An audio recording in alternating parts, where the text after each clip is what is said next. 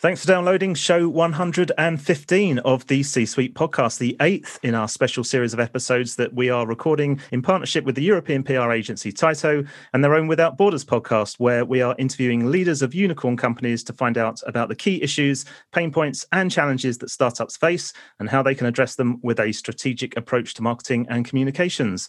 My name is Russell Goldsmith, and once again, I'm co-hosting this unicorn interview with Tyto's founder, Brendan Craigie. And joining us both online is Charles McManus, co-founder, group CEO and executive director of ClearBank, the UK's first clearing bank in more than 250 years. And they launched in 2017 and is already close to achieving unicorn status. So welcome to the show, Charles. Do you want to start by giving us a quick overview of the business and also what it actually means to be a clearing bank? Yes, absolutely. And delighted to be with you in relation to this podcast. So yes, I was very fortunate to meet our co-founder of the business, who is Nick Ogden. A number of your listeners may know Nick in relation to founding WorldPay. He also founded Cashflows. And Nick was way back 2015-16 thinking about there was the arrival of the new retail banks like Atom and Metro and others, and obviously the ones that everyone knows today in relation to Starling and Monzo. But he was asking himself the question of, where was the new infrastructure clearing bank? Without being too technical, just for a moment, essentially, if you are one of the regulated financial institutions in the UK today, so you're a credit union or a building society or a bank or an e-money license holder, you need to clear your payments through the UK payments platform each day. And traditionally, you've gone to a clearing bank to do that. There used to be 16 clearing banks in the UK. And through market consolidation today, they're essentially only the big four. And so from Nick's idea, if you have the latest tech in terms of Microsoft Azure and cloud, and you actually provided the same service in real-time payments, then you could bring a whole different experience to those regulated FIs and compete essentially against the big four in relation to looking after your chaps and backs and faster payments and checks and all of that good stuff in relation to a new world. As Nick quoted in relation to the original slogan that you have as well in relation to the first new clearing bank in 250 years, that shows you how long it's taken for someone to take the idea and turn it into reality. So we're very privileged to actually hold that position and now offer clearing services to all those financial institutions. And so as you will have gathered, we are a B2B proposition. We don't actually face consumers in terms of a B2C, but all our services make the difference in relation to consumers ultimately being able to make real-time faster payments et al. And I guess, Charles, just that sort of begs the question, why has it taken so long for the UK to have a new clearing bank? What a great question. It really is a good question. And of course, inevitably, when you're talking about infrastructure or the pipe work that actually payments actually go through, that's the boring, it's the back end. Everyone loves the latest app in terms of something I can get on an app and it can give me this amazing experience. No one thinks about when you click and you make a payment, a faster payment, or you set up a direct debit, what actually happens at the back end. Do you just want your cash to appear wherever you've sent it? And so it's not very sexy, right, the infrastructure end of it. But in the new fintech world, it's actually the empowerment of all of those brilliant fintechs and new people doing new things without the back end actually being real time and all the sexy tech. Actually, it would ruin the whole experience. I think the answer to your question is everyone goes where ultimately is the consumer rules, and you all want to get to the front end retail in terms of making a difference. But actually the back end is less exciting and interesting, albeit actually it's fundamentally important in relation to the whole proposition. And so I think it's really just been that focus where retail has sort of ruled SME. The infrastructure side has been neglected, but actually is the most important part. And that's really what our opportunity has been all about, in that it is new. There aren't a lot of people who are actually doing it. We wanted to be a first mover in relation to that change and help fintechs essentially enable them to then disrupt financial services at the front end. And as a vision, it's been really exciting in terms of the journey we've been on, and we'll talk about it even through COVID-19, of enabling our customers to really make a big difference in servicing their customers through even pre-COVID, but now very much during COVID, where Obviously, there's been such a big shift in relation to use of cash and checks and actually switching onto contactless and digital rails. That has all played into the need for real-time, low human touch, faster payments. That's exactly the service that we provide. Charles, I mentioned in the intro that you're close to achieving unicorn status. Are you able to give an update on the current funding levels? Well, I can, and we don't. Albeit a private company, and we file our stat accounts, and we're very open and transparent in relation to our customers and contacts of our financial position. Clearly, it's an aspiration of ours to become a unicorn, grow a very sustainable, real business, essentially, rather than a flash in the pan in relation to fintechs or a fad or whatever. We've been actually growing it very sustainably, successfully, and managing our growth.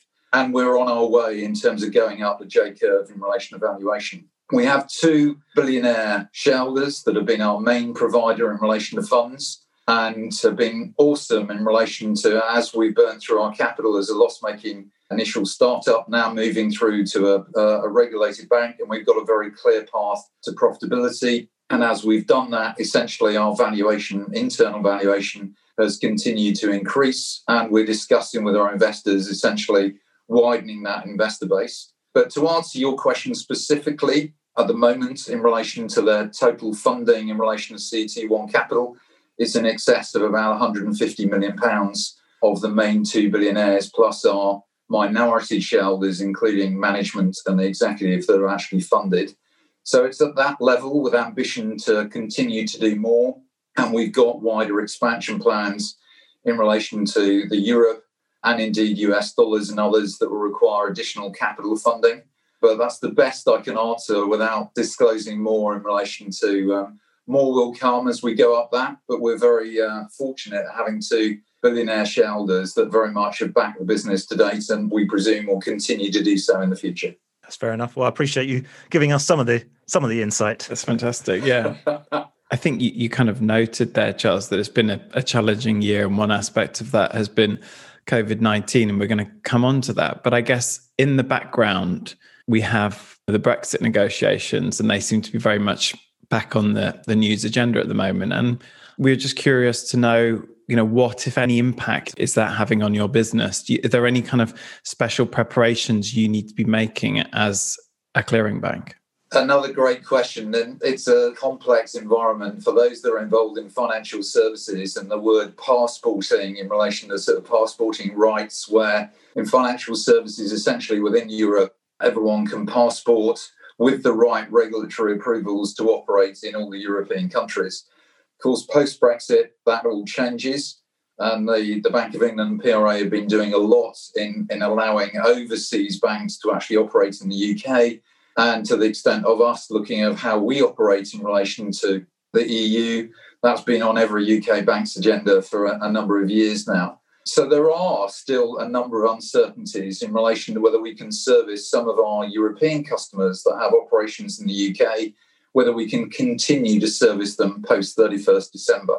And we're helping them in relation to actually ensuring they've got all of their passporting rights in the UK, that we can do that. For those that don't, are going back to their respective countries within the EU, we're actually looking at how we service them in relation to our presence within Europe. And it's no secret that we've been looking at setting up a European operation to do exactly that, almost irrespective of Brexit. And indeed, we've recently had further board and strategic discussions with our investors in terms of those plans. And we still very much have plans in place in relation to setting up a European entity, which will be an equivalent in relation to ClearBank. And so we will have a European entity and a UK, and be able to service both UK and European clients seamlessly under the right jurisdictions. So it is no question a challenge in relation to the preparations. I think banks have overall have done a really good job in getting prepared. But undoubtedly, like year 2K and other major milestones have changed, there will be issues in relation to people not being able to trade or continue their business without the regulatory approvals. But I think most people are in good shape. I think it's thereafter the opportunities and the equivalence on passporting and how the ECB and the Bank of England and PRA, FCA with the others actually match up in relation to the UK not being treated as a third world country in terms of Europe on an equivalent basis and being able to carry on and do financial services business seamlessly across the borders. And I think that's where we all watch Boris and the government. Is this going to be a hard or soft landing in terms of what's coming up? And on a wider economic basis, I think that's the aspect we concern more in terms of where UK PLC will be as compared to where ClearBank and our clearing business will be, which should be in good shape. But we want to make sure we've got maximum opportunities of our SMEs and all obviously the business community in relation to the EU market going forwards. And I think that's the big unknown that we need to get sorted out, because as we all know, businesses, it's hard enough in C19. Uncertainty does not help economic growth. And so the removing of that around Brexit, we need to get done as fast as possible. Well, just picking up on that COVID-19 issue, I mean, what impact has coronavirus had on your ability to move the business forward? We've been really fortunate. We'll come later on, perhaps the leadership and the rest being able to show empathy and the whole culture of the bank in relation to the human aspects of what's happened in the UK and the world. Absolute tragedy in relation to some of the things that have actually happened in people's human lives. But in relation to ClearBank, we've had an amazing run. So we went a week before lockdown back in March. We've got 259 employees in the UK, and everyone went on to remote working, and we've continued to be working from home right back from that week in March, albeit we have opened our Bristol and London offices to those that wanted to go into the office in the last few weeks. And we've had 7 and 8 people in terms of locals that have actually gone into our offices. And again, if we're going into many lockdowns, we'll look at whether we leave those open. But of our 259 employees, they've done an amazing job in working from home. Being a latest cloud tech-enabled bank, remote working has been second nature to all of us. We've onboarded new employees. We've furloughed no one. We've onboarded 6 to 7 new financial institutions each month throughout that whole period. We've had record volume weeks. We've had record onboarding, and we've got tremendous momentum in the business. And indeed, part of the challenges we've had, if you think of our tech teams, for example, the average age of 25, is actually educating them and looking after their well-being, of not sitting in front of a screen at home for 14 hours, whereas at least travelling to work, coffee machines and going getting a sandwich at lunch. Naturally, it breaks up the day. And teaching people how to look after themselves and not burn out through remote working. Those are some of the challenges we've actually had with our workforce, rather than furloughing and essentially worrying how we're going to make a revenue and keep pay the electricity bill for next week. So we've been very, very fortunate in terms of what we've done, but it's really down to the team and our tech that's enabled us to actually operate that way. Yeah, just picking up though on what you're saying about the success, do you have to balance the, not shouting too much about that in the current climate, or, because of how many businesses are suffering and industries are suffering? Is there a balance between saying how successful you are and being sympathetic or empathetic to other companies?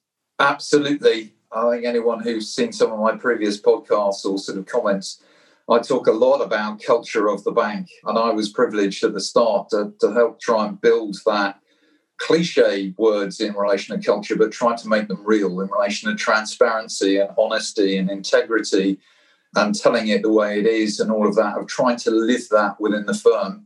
One of the things that I feel very strongly about is sort of egos and arrogance. And I think one thing I cannot stand is any form of sort of arrogance. And therefore, to answer your question in relation to how good we are and look what we've done, absolutely not. The whole of our premise is we've always got so much more to do to improve. How can we service our customers? And we're honoured to have the customers we have. And that's the approach we take in relation to anyone who shouts from the rooftops of how wonderful they are, in my mind, are only going one way, together with either the company jet or the others in terms of selling stock. That's not how ClearBank operates. We've still got a lot of ambition and a lot of vision that we want to do. And to the extent of this constant learning of how we can get better in terms of resiliency and servicing our customers, that's very much the ethos. So you're quite right. It is a balance, and we celebrate our successes as a team. But at the same time, we keep our feet very firmly on the ground in terms of we're only as good as the payments we settled yesterday and we will tomorrow. And that is very much part of our culture. I think that humility and that focus on your culture comes through very clearly, Charles, in everything that we've seen you say within articles and, you know, what's on your company website and things. How do you go about embedding that culture into your business? What's your approach to doing that? Another great question. And really, it starts. We've had a very fortunate position that we've built it from scratch. Like our tech, we've got no legacy IT, right? Our COO, Nigel Walder, who's worked at all the large banks and the rest, every time he talks to the community of saying what a privilege it is to have no legacy and try and keep it that way. We were able, therefore, to build the culture from scratch. And certainly in my 35 years around investment banks and retail banks and wealth management, have seen the good and the bad and the rest. And so in taking up this mantle, we as an Exco team essentially defined our values and how we wanted to operate the bank in a very modern fintech, flat structure, and the values that we all feel are very important. And obviously in being a regulated financial institution, having a banking license, we also wanted to mix the fintech creativity and innovation, with mixing that with, if you like, the senior managers regime and all the rule book of being a bank. Those two aren't necessarily complementary. We've tried to make them so, but rules and restrictions may restrict that creativity and innovation. And we've had a really big challenge within the bank to actually get the best of both worlds. But the embedding point, it starts from the top in terms of that team. We don't want to keep recruiting people that are like us and that we want all the inclusion and our diversity, but we want them to share the same values, but actually think and act and everything else be very different and unique in what they bring to the party, but buy into sharing those values. And I do a talk, for example, of every new joiner and a CEO lunch, just talking for an hour in terms of those values, experience and what matters.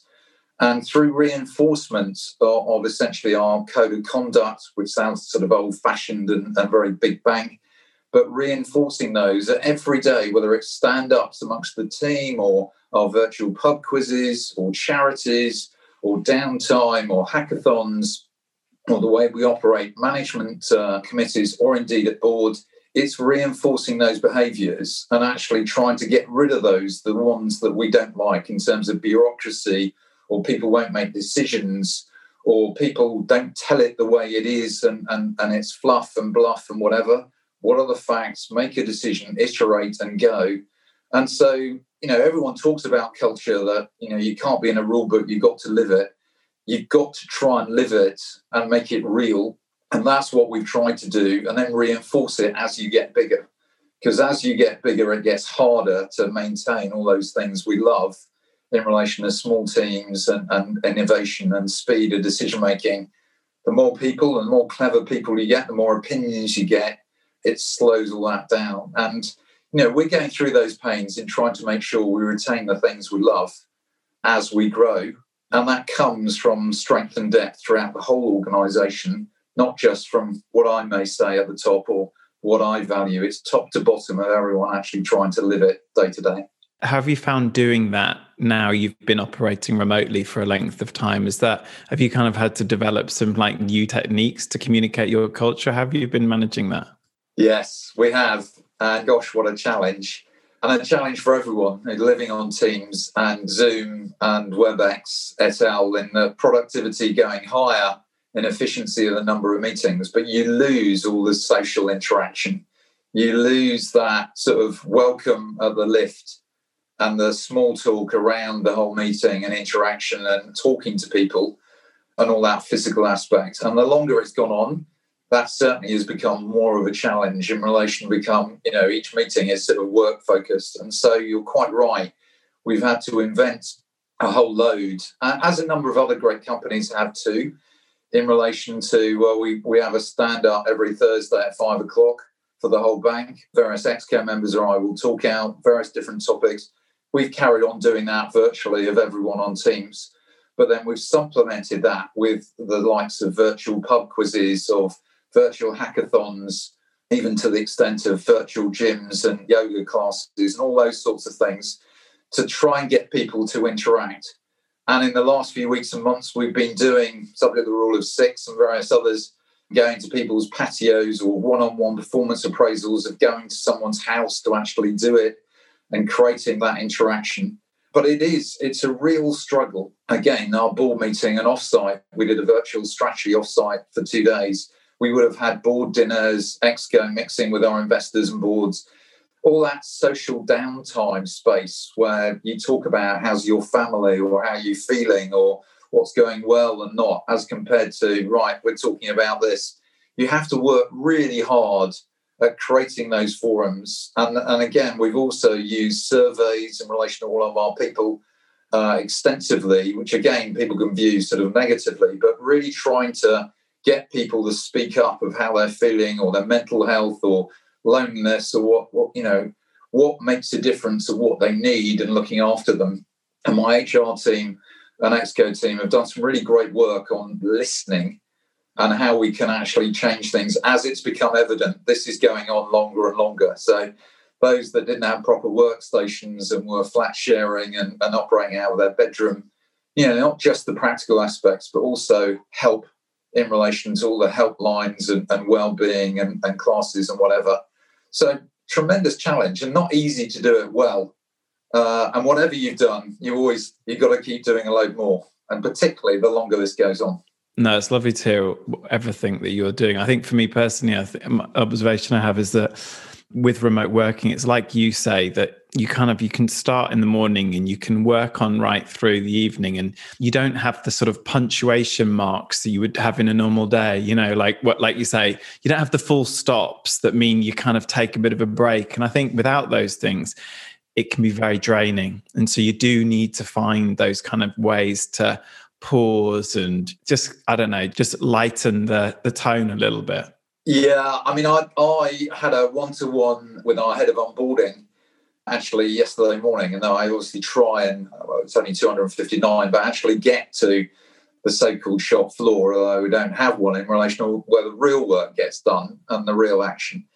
And Jonathan was saying to me, in the morning they have their check-in as a team and they do all of that. They also have one at sort of 3-4 o'clock for half an hour, and they don't talk about work. They talk about other things for that half an hour in the afternoon of how they're feeling, anything to do with sport, or anyone can talk about anything, and then they'll have 5 minutes check-in about work at the end. And I thought that was a great idea, where they deliberately, in the afternoon, they will just have a free format, bring a cup of tea, and just have a chat about anything. And it's really important. It brought it home to me that I don't do enough of that. Yeah, I like the idea of the afternoon cup of tea.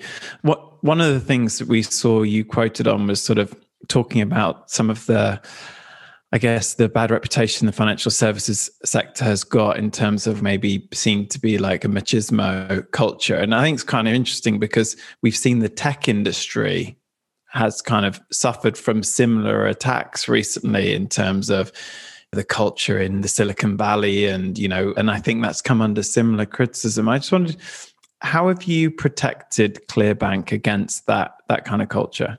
Oh, so fortunate or not, or crazy to actually live through the financial crises and work in investment banks. And I grew up at Hamrose at the Barings crisis when Nick Leeson blew up Barings in relation to his Singapore activities and the rest, and saw what happened there. And obviously the last financial crisis in relation to MBS and the whole debt in the US and contaminating the balance sheets of banks throughout the whole world, and that turning into a financial crisis, the rest. But apart from that, actually seeing at the end of the day, this, it's numbers, banking, it's people. And obviously to the extent of trading floors in particular, where I grew up, of A types and the stereotypes in relation to all of that. And I worked with a number of those, and you learn a lot fast. You learn about how clever people can be and why the world had to change in relation to, if you like, bullying behaviour and just calling it out. That someone can make £50 million a year in relation to it, but actually as an individual doesn't know how to behave, doesn't know how to treat other people. That's being looked upon as acceptable because of the amount of money that they've actually made. And then what happens in terms of the size of their bonus. Is there a surprise? There's an issue with the city and bankers and bonuses with all of that and behaviours that then flow from it. So in that sense, bankers have brought it on themselves. The world has changed, right? So, I go back to Hamburg. There used to be sort of 7 different grades of staff restaurant, depending on your status and hierarchy. ClearBank has no hierarchy whatsoever. I don't have a large office. We all sit together. It's not about our titles. So I think the long answer to your question is, having seen some of those behaviours of sort of arrogance and bullying, and it's going to be my way or no way, of adapting that in terms of a fintech innovative culture and all about team, that it is so much about team. Put a customer together with all the functions in the bank and tech and iterate and almost put them in a padded cell for weeks on end and evolve something. Something back great has got to happen if you've got the right mentality of it. And that's so much better than having sort of the management on the 7th floor and, all the other businesses on 1, 2 and 3, and they only get called up to the 7th floor, when they've done something wrong. That doesn't breed innovation and creativity. And as you can tell, it's something I'm quite passionate about. So in terms of those behaviours, we've tried to root out those type behaviours of that's not team, basically, in relation to the old cliches of the way we want the bank to operate. And I've been very keen in trying to lead the bank, leading by example, that I will not tolerate those behaviours and no one else should. And that's how we've basically grown the culture within the bank. Just picking up on what you were saying there about innovative culture, and where would you say you've seen the greatest innovation in banking and financial services? Well, I think the UK fintech scene in coming onto it or coming into it in 2016, 2017, of obviously big tech in relation to the US. But in the UK, we've got one of the best fintech industries there is. I mean, it's quite incredible. When I got involved, and I to the extent of having been in large banks all my career, of watching the fintech explosion, and again, credit to the PRA and the Bank of England and the PRA FCA having a competition part of their mandate, and the new banks development that the PRA have of looking at the number of new banks that's come through, including the Starlings and Monzos and obviously ourselves, and continue to be the case. The UK has really been fantastic in relation to all of that, but there's a number of other areas around the world equally. Israel is another great example where they have got an amazing fintech scene, not one that shouted loudly, but anyone who knows the world in relation to all the support that they've been given. Also, their regulatory environment. The Netherlands is another good example. And others that don't have that mandate in terms of either their central bank or their regulators find it very, very hard in terms of encouraging and thriving and regulating and bringing through new regulated fintech businesses. And Ireland is a good example of that, where they had the financial crisis. The Central Bank of Ireland does not have a competition mandate and found it very hard to embrace, essentially, new digital banks regulatory, albeit their government wanted Ireland to be, or the former government, open for business and new jobs. You have to have it all aligned to create that overall environment for those fintechs and the rest to actually thrive and survive and go on and strengthen. But I think there are some really good pockets around the world, but I think there are also some great opportunities in the US and elsewhere, where obviously Asia has led very strongly across the West in relation to still much more development, if, of course, C-19 and the recession doesn't actually kill off some of that in the short term. Yeah. You mentioned a few businesses, Monzo, Starling. Do you speak regularly? Do you collaborate at all? I like that question, actually, in that, so, of course, we are, if you like, they can be our customers. So I'm not competing directly with the likes, essentially, of Monzo and a number of others, or Revolut, and that potentially we can service them in relation to payments infrastructure. Short answer is yes, we do, of course, whether it's the PRA CEO annual conferences or a number of events. And from Starling, essentially, would be on podiums. We have been together. Tom, I've got to know quite well in relation to the crew that, if you like, originally formed Monzo from the issues that they have with sort of Starling. Yes, there is a network, but it's all totally professional in relation to, for those that were directly competing against each other, it's a very healthy professional relationship. But yes, of course, we talk to each other and we interact with each other. And I'm pleased with the relationships that we have in relation to the UK scene and others where, the landscape is there and we can compete. The issue has been the fintechs and the loss-making banks against the big four as COVID-19 has come in. Is that a level playing field? And that's a whole nother topic where essentially the flight to quality and funding rates regulation, does it go bias back in the favour of the big four rather than the newcomers when things get difficult? And certainly we've aligned in relation to a number of those initiatives where we feel there should be more support from the fintech through difficult periods in relation to it. So that's certainly areas where we've aligned in terms of arguments to the regulators and the Bank of England. Yeah. And sticking with the whole COVID climate, I mean, we can assume that there's a lot of CEOs will be grappling with how, to build their business in this current economy. I mean, what's your take on this? And are there any things that are working especially well, for you? I think undoubtedly people will have recognised that obviously the risk off and the credit environment actually tightening. I mean, it's easing slightly, but capital and funding. Investors and actually using their capital. Fintech is consuming a tremendous amount of capital in terms of new capital. And if you can't get that, then essentially we've seen a number of fintechs that actually have got to stop and they have run out of money and cannot get that investment. Therefore, we took actions of tightening our belts in terms of costs and also, if you like, capital conservation. That's being responsible in running a loss-making, fast-growing business that actually you take those actions regardless and don't become complacent in relation to your investment or investors and funding.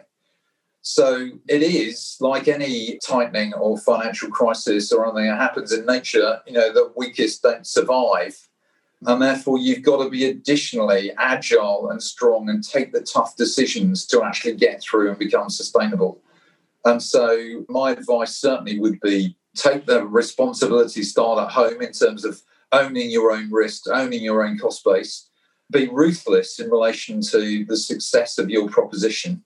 And if you've got the conviction and belief and you've got the team, and the proposition is sound, you'll find that investment. But it's really hard and you've got to fight hard and you've got to be, as I said, ruthless in relation to whether it's working or not. There isn't room. Yes, you want passion and emotion, but you also need really harsh financial common sense. And if a proposition is actually not going to stand up long term, you will not find investment for it. Change tack and find one that does. So this has obviously been a time for strong leadership. And I'm just curious to understand, how do you see your role as an external spokesperson and representative of the company? And has that kind of your perception of that role developed over time? So much has been written on leadership and a topic that I'm personally sort of interested in. It's fine when things are going well and customers happy and you're making money and want to be slightly more complacent, or management teams are, and a lot's been written in relation to you should be managing as if you're in a state of crisis when you're not. Because on the basis you're not, it's only a matter of time before things are actually going to go wrong. And so being on your A game, bring your A game to work every day as a mantra is something that is very hard to do. It's like Premiership League football in terms of consistency. Can you play at a level of intensity on a consistent basis? I certainly try to do that. But I think coming back to your question, yes, I enjoy being a spokesman of the company, but it should never be about one individual. So my ExCo team, in relation to Nigel Walder and Simon Jones and others, carry the load too in terms of other panels and external views. It's showing the strength and depth of the company in relation to it's not a one-man band, and any leader knows you're only as good as the team behind you, and all those other cliches. Well, it's true. So, yes, in relation to that presidential messaging communication role, really, really important. And yes, we've done more of it, if you like, as we've had something to say. And so in the early stages, It was much more inward looking in relation to actually getting the proposition to work, servicing those customers, and let the product speak for itself. I've never been able to be very good in relation to software salesman of software can do everything and that sell.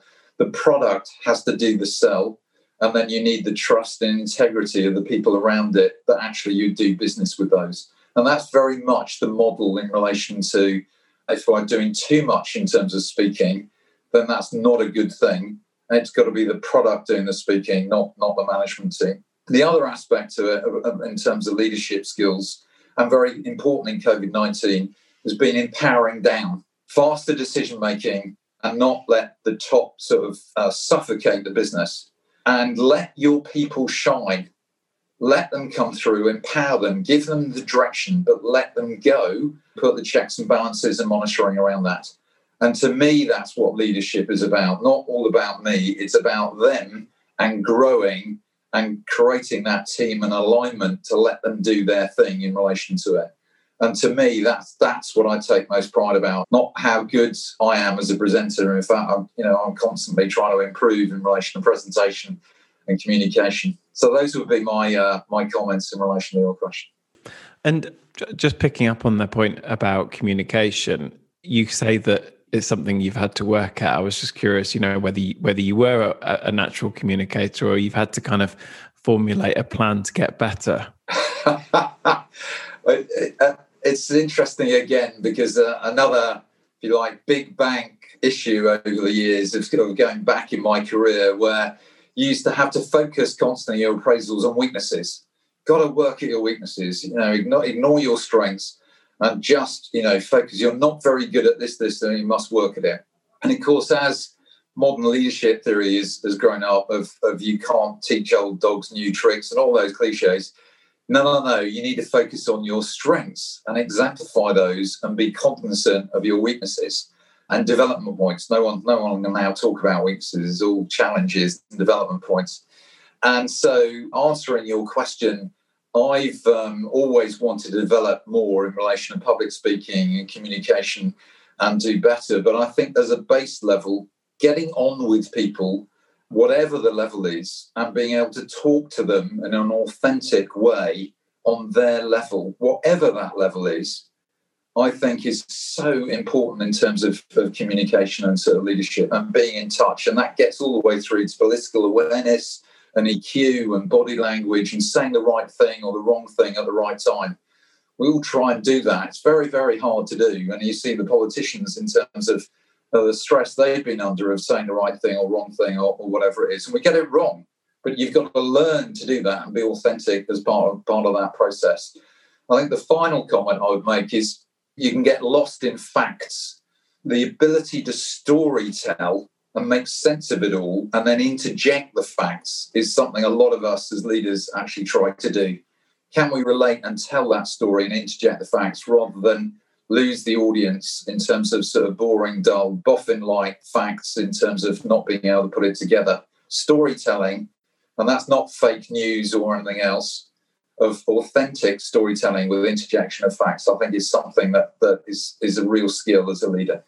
And what about from an internal comms perspective? So you're talking about being an external spokesperson. How do you navigate this need to communicate with individuals, with teams, and then the entire company, particularly, with so many people obviously working remotely? And I know you touched on before, you're on numerous calls with Teams and Zoom and WebEx and every other video platform. But how are you managing to get across those issues? Again, it's another challenge on the basis of making sure it's at the right time, it's relevant, and we take enough time to get it right. And obviously in a fast-paced, moving environment, of tripping up some of those and making sure you're still connected to the people that really matter. And as I talk about doing the real work, so important. And so whilst innovation and agile and all of that, people are used to change, the majority of us still don't like change, right? It's something, it's either hard work or it's something different, or you've got to think about it. And we want everyone to love that and embrace it. People have opinions and doing all of that. So we work hard as an ExCo team in thinking about the impact in relation to making a change and communicating it and understanding how people will react to it, and not over-rotating in relation to that, but making sure we've all thought about it. Because what we may think about it, obviously the receiver of any communication is different from the person that's actually delivering the message. So we put a lot of work in trying to think through all the angles and from their perspective, what is it they want to hear? What do they need to know? Are we giving them the right tools and information in doing that? And we don't get that right all the time, but we work very hard at it to make sure, put yourself in the position of the receiver and don't get lost in this is the message we must tell them and this is what they need to know and the rest.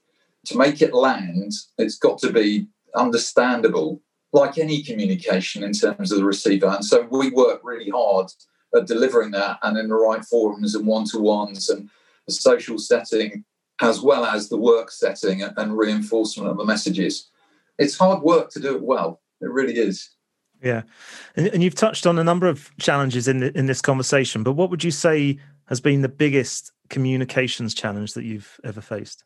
I think to keep everyone, so the teams, the biggest feedback we've had is we're really missing the social interaction of being together. We can create that on Teams and everyone have a lot of fun of looking at people's pets and their decor or their bookcase in the background or the different clothes that they're wearing, of getting to know each other in terms of the different settings. But the thing that most of the team yearn for is actually to be together with their team. And we've not, and it sounds so obvious, but we've done smaller groups and whatever, but we're used to being all together in a room and having got a drink or whatever and having a teach-in or a stand-up on a topic or someone talk about something they've done with a client or sharing and that interaction. That's the one that we've got to work really hard on. And indeed, looking forward in terms of property footprint, and is this, going to be a lasting change? People have enjoyed the remote working and would do that for 1 or 2 or 3 days a week. But we need space where for the other 2 days a week, we can actually get together as a team. And what space do we need to do that? That's not all just workstations for everyone. It's a different type of space. And we've got a team looking at that for us on a go-forward basis to get that balance of a go-forward basis to address the sort of social interaction, the physical interaction in relation to sort of people going forward. And I don't think we've cracked that yet. And through the course of this conversation, Charles, I think we're on to our penultimate question. You've shared a lot of lessons that you've learned over the years, which part of the reason why we're doing this series is to kind of pass on lessons to other kind of aspiring CEOs. I was just curious, what's the best piece of advice that someone's ever given you as far as communications is concerned? Well, some of my team will know this already, and I a number of cliche sayings, but again, we try to live them. They hit home with me, and of course, I've used them within the bank in relation to some of the things that I think are really important. One of the examples, right, again, overused and misabused, like the word strategy of everyone using that, for example. But again, a former boss of mine that used to take me around the investment bank at bonus time and used to say, everyone, Charles, is working so hard. I'm sick and tired of everyone telling me how hard everyone is working at this time of year. What we need to know, Charles, is who are the people that are actually moving the needle? Who are the people that are actually making the difference in this organisation? And normally it's 20, 25% or 30%. Those are the people that we need to make sure we're really looking after and actually empowering them and rewarding them and giving them the challenge work to actually drive the organisation forward. That's just one example. Again, very obvious, but from the point of view of the needle, moving the needle expression.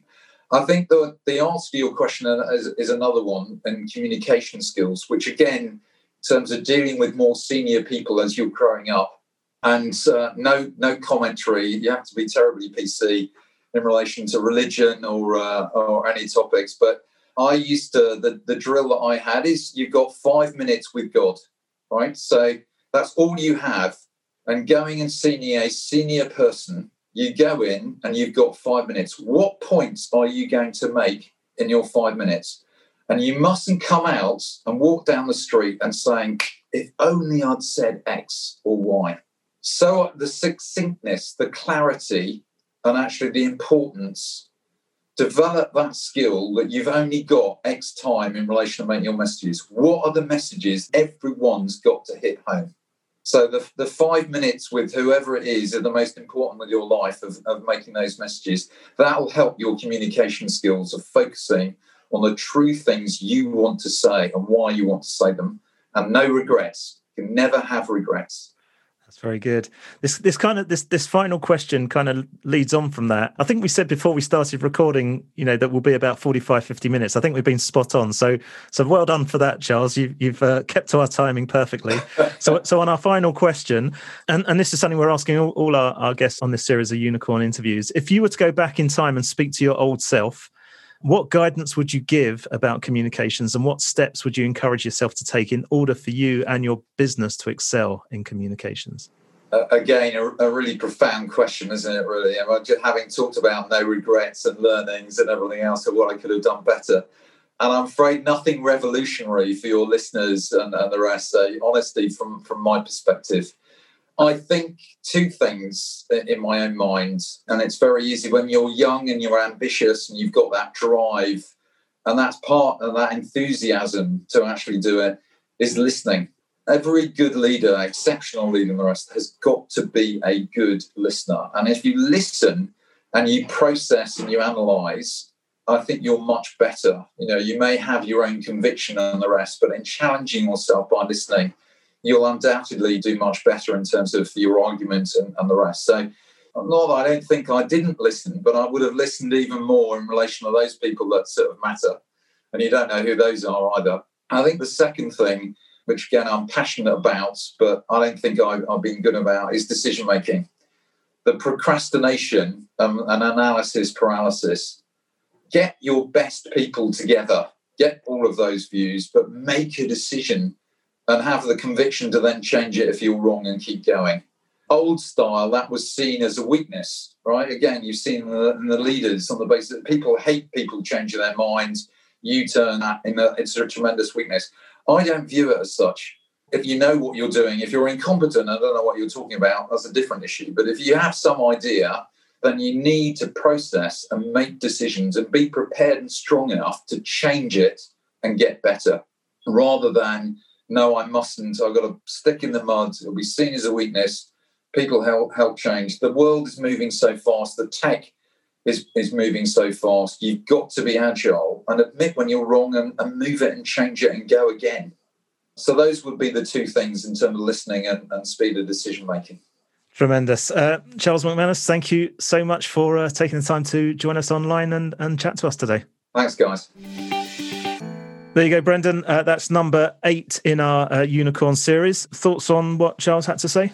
I really enjoyed that. We started the conversation talking about the UK's first clearing bank in 250 years and how, they're building their business around like completely new infrastructure with no legacy. So you kind of got that whole innovation slant. But then as we kind of went through the conversation with Charles, what you really got is just how important leadership and culture are to actually enabling their business. And it's just kind of like the backbone of everything they do is all built around this culture that focuses on improvement, focuses on kind of like being open, everyone's opinion mattered.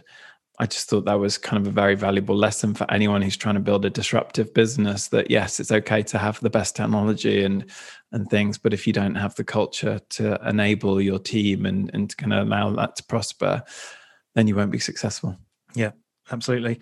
Tremendous. Well, that's it for this 8th episode in the series with Tyto. So if you want to find out more about ClearBank, their website is very simply clear.bank. We'd love to hear your comments on today's chat, and you can share them on our Facebook page, our LinkedIn, Instagram, and Twitter feeds. They're all linked from the top of the website at csuitepodcast.com, where you'll also find all our previous shows and supporting show notes, plus links to where you can subscribe for automatic downloads of each episode via the likes of Spotify and Apple. And if you've liked what you've heard, please do give us a positive rating and review. We're, of course, available on all podcast apps. Just search for the C-Suite Podcast and hit subscribe. And don't forget, you can also subscribe to the Without Borders podcast from our partners at Tyto, and all their details are on their website. And you can find that at tytopr.com. Just click on the podcast link in the top nav bar. If you are a unicorn leader yourself and you'd like to be part of this series, please do get in touch via the contact form on the website at csuitepodcast.com. Of course, anyone can get in touch there with any feedback you may have. And finally, you can also reach me via Twitter using @Russ Goldsmith, or you can find me on LinkedIn. But for now, thanks for listening and goodbye.